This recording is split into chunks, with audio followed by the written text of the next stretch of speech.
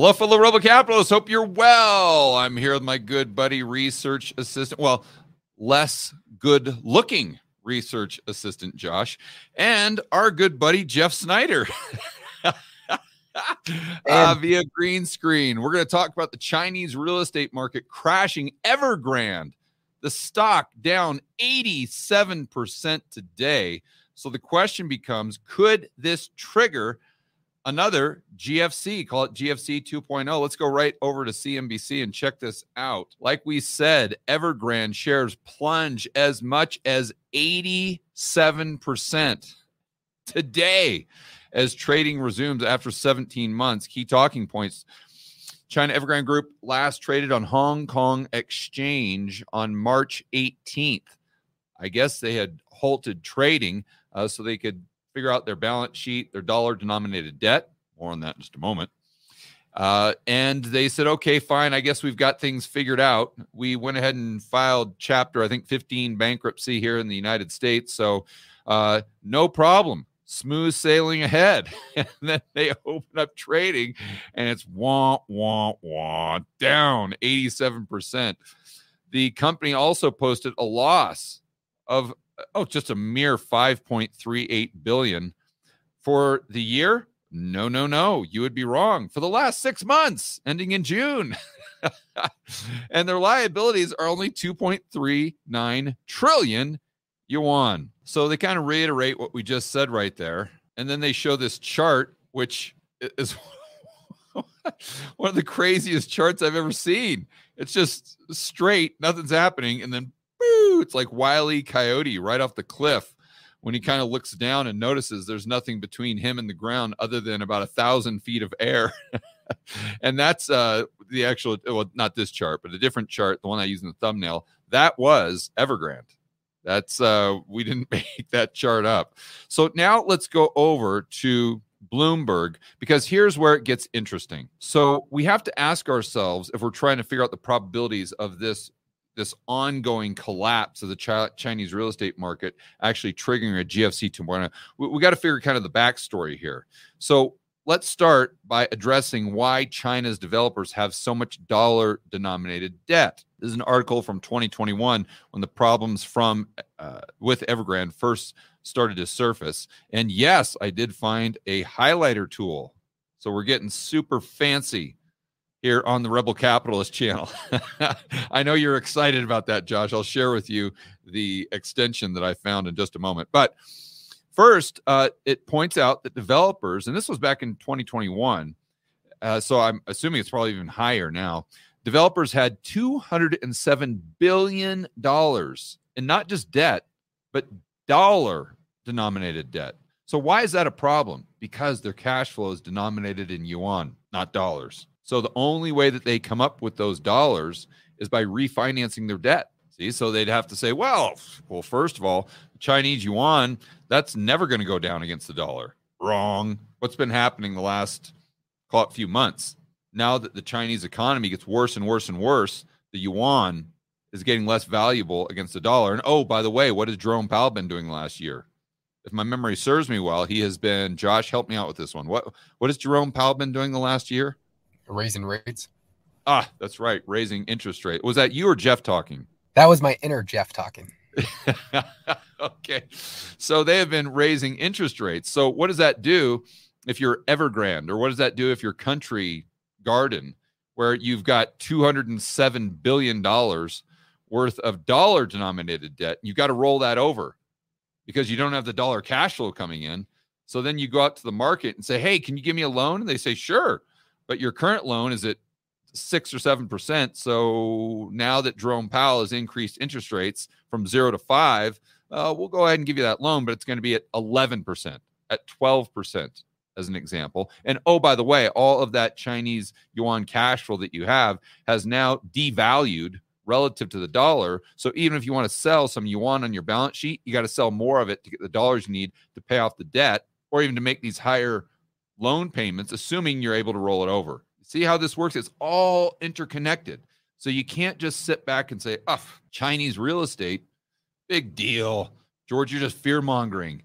That's not going to come to the United States. Why should I be worried about that? See, what you have to understand is when you go back and look at GFC 1, it really wasn't an issue of subprime. That's not, you're missing the whole point if you think it was just a subprime issue.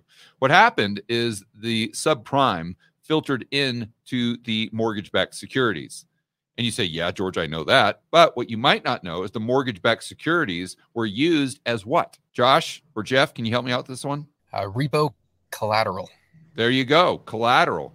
So if it was used as collateral to do what? To borrow dollars. Okay, so if overnight the collateral blows up, now all of a sudden you've got a system that had this much collateral. Now it's got this much collateral, but it still needs the same dollar liquidity. So liquidity dries up, banks go bust, and then all of the businesses that depended on those, that were dependent upon those banks, they go bust. They got to fire the employees, aggregate demand crashes, and then the banks get even tighter with their credit, and it just creates this feedback loop, or a doom loop, if you will.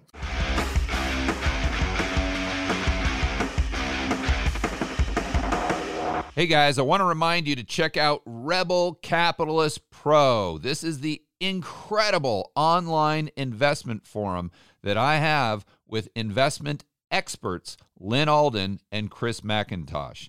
It includes professionals such as Patrick Ceresna from Macro Voices. He specializes in options. Tony Greer, commodity trading. Jason Hartman, real estate. And Brent Johnson with macroeconomics. If you want to build wealth and thrive in this world of out-of-control central banks and big governments, Rebel Capitalist Pro is the resource you need. So check it out today at georgegammon.com/pro. That's georgegammon.com/pro. We'll see you inside with the fellow rebel capitalists that are taking their investing to the next level.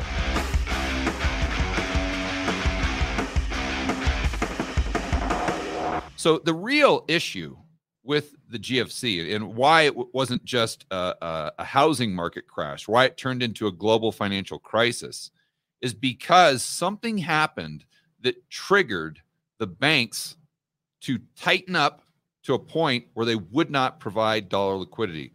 And even if the Fed came in and I hate to use the word printed money because that's let's just assume that the government or whatever came in and created more currency units, more M2.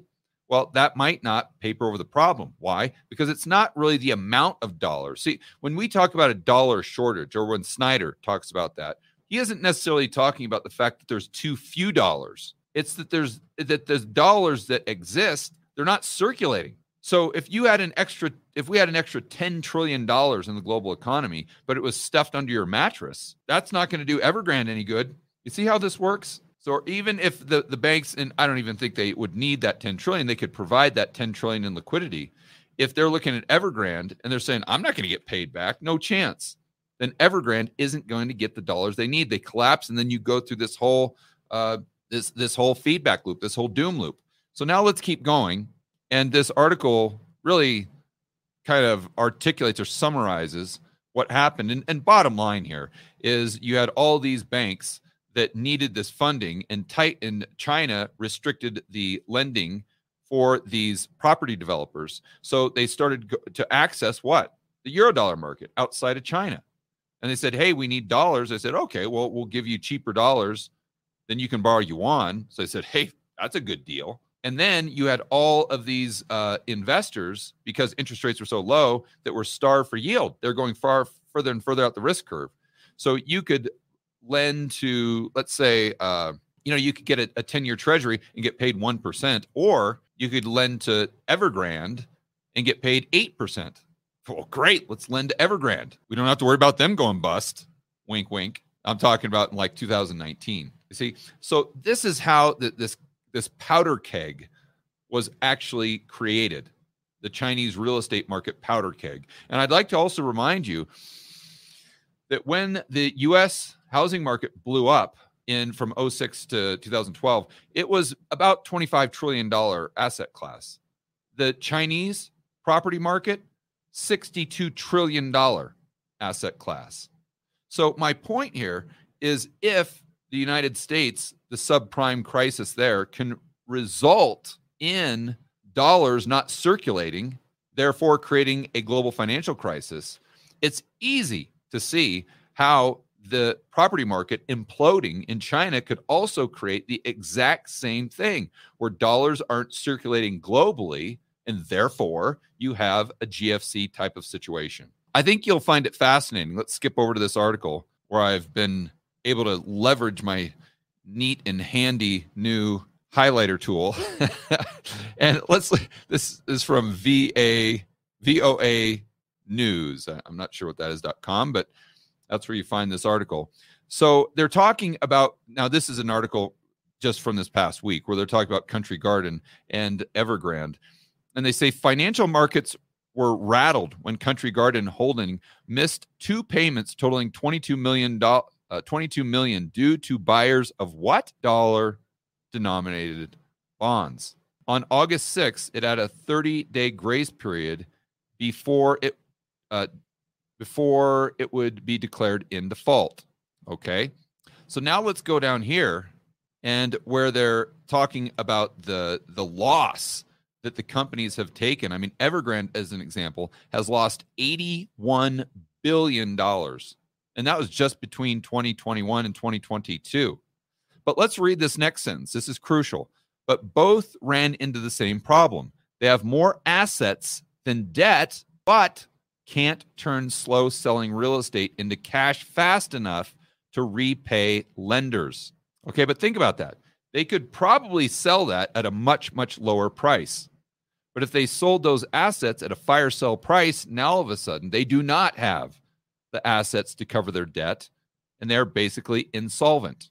Okay, so now they can't pay back all those banks that lent them the $207 billion. So what does that do to the banking system? The credit tightens because the counterparty risk explodes higher, and therefore and this is in the euro-dollar market, and that impacts the dollar liquidity throughout the entire globe, not just in China, even in the United States. You see how this works? But I hope you caught this last sentence here. Let me read it one more time. They have more assets than debt, but can't turn slow selling real estate into cash fast enough to repay lenders. That sound familiar? Let's see. Something happened in March of 2023. Oh yeah, that's right.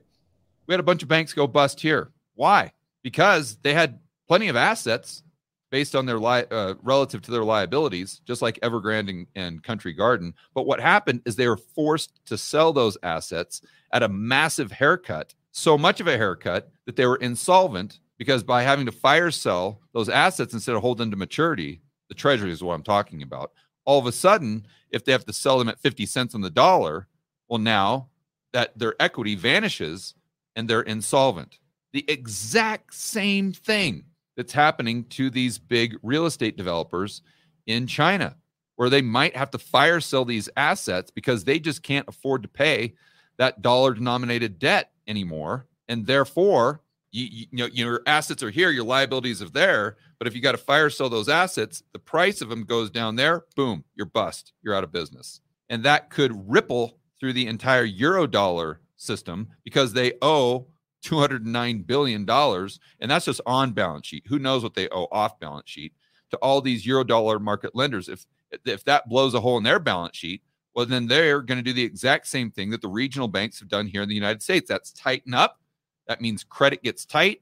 That means all those businesses around the globe that depend on that dollar liquidity are high and dry. All right, Jeff, Josh, you guys have anything to add? Okay, there he is. I was hoping Jeff was going to speak for me and say something super intelligent, but he failed me. Okay. Well, we'll have to pull him out tomorrow and see if he's a little bit more in the mood to talk. All right, guys, enjoy the rest of your evening. As always, make sure that you're standing up for freedom, liberty, free market, capitalism. We'll see you in the next video.